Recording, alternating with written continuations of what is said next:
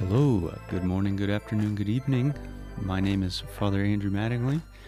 I am a Catholic priest in Kansas City, Missouri, and this is a podcast where I post homilies and random other stuff that I might teach or speak about.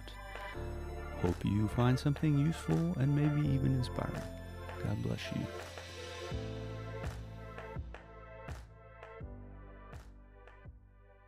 I find the first reading today to be beautiful, also fairly convicting.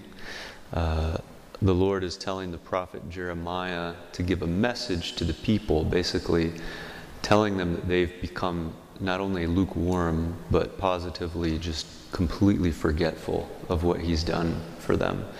And he talks about how the Lord tells Jeremiah to relay this message to the people of Israel, saying that many years ago you loved me well, that now you have abandoned me.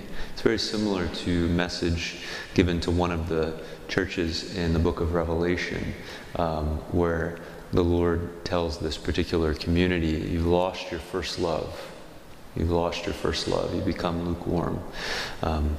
Here, the Lord tells the people, I remember the devotion of your youth, how you loved me as a bride, following me in the desert in a land unsown.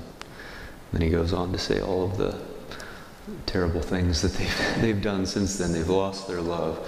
And this is a very important lesson for us to remember, that no matter if we began trying to follow the Lord when we were 7 years old, consciously, or whether we began 2 weeks ago, it doesn't really matter. We have to begin again all the time. All the time. Every day, even every hour. We have to renew our commitment to the Lord. Otherwise, we will grow cold. Our love will fade. A conversion that we experienced years ago by itself is not going to be enough to keep us even on the rails, much less enough to make us into a saint. Right? We have to begin again every single day. To begin again, to begin again, to begin again.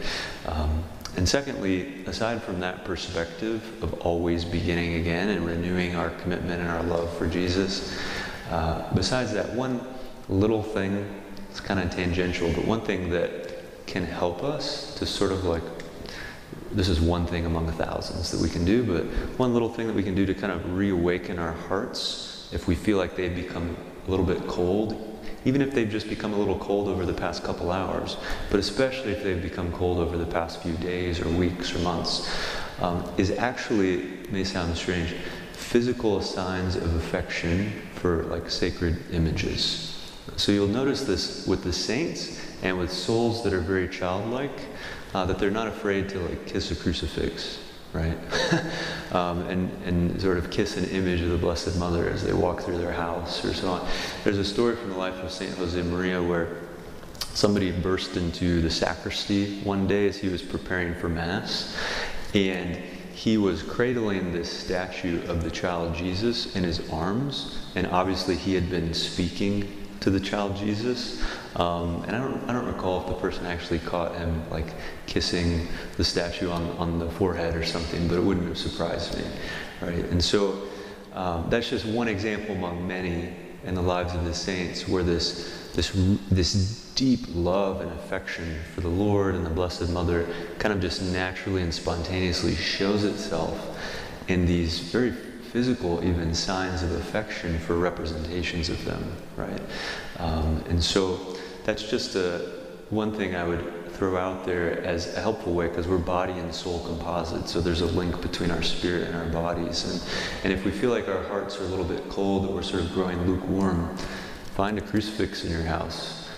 Tell the Lord that you love him, kiss his wounds, and then move on. And when you come back by the crucifix, tell him you love him, kiss the crucifix, and move on. These physical gestures and signs of affection can kind of reawaken the love in our hearts if it's grown cold.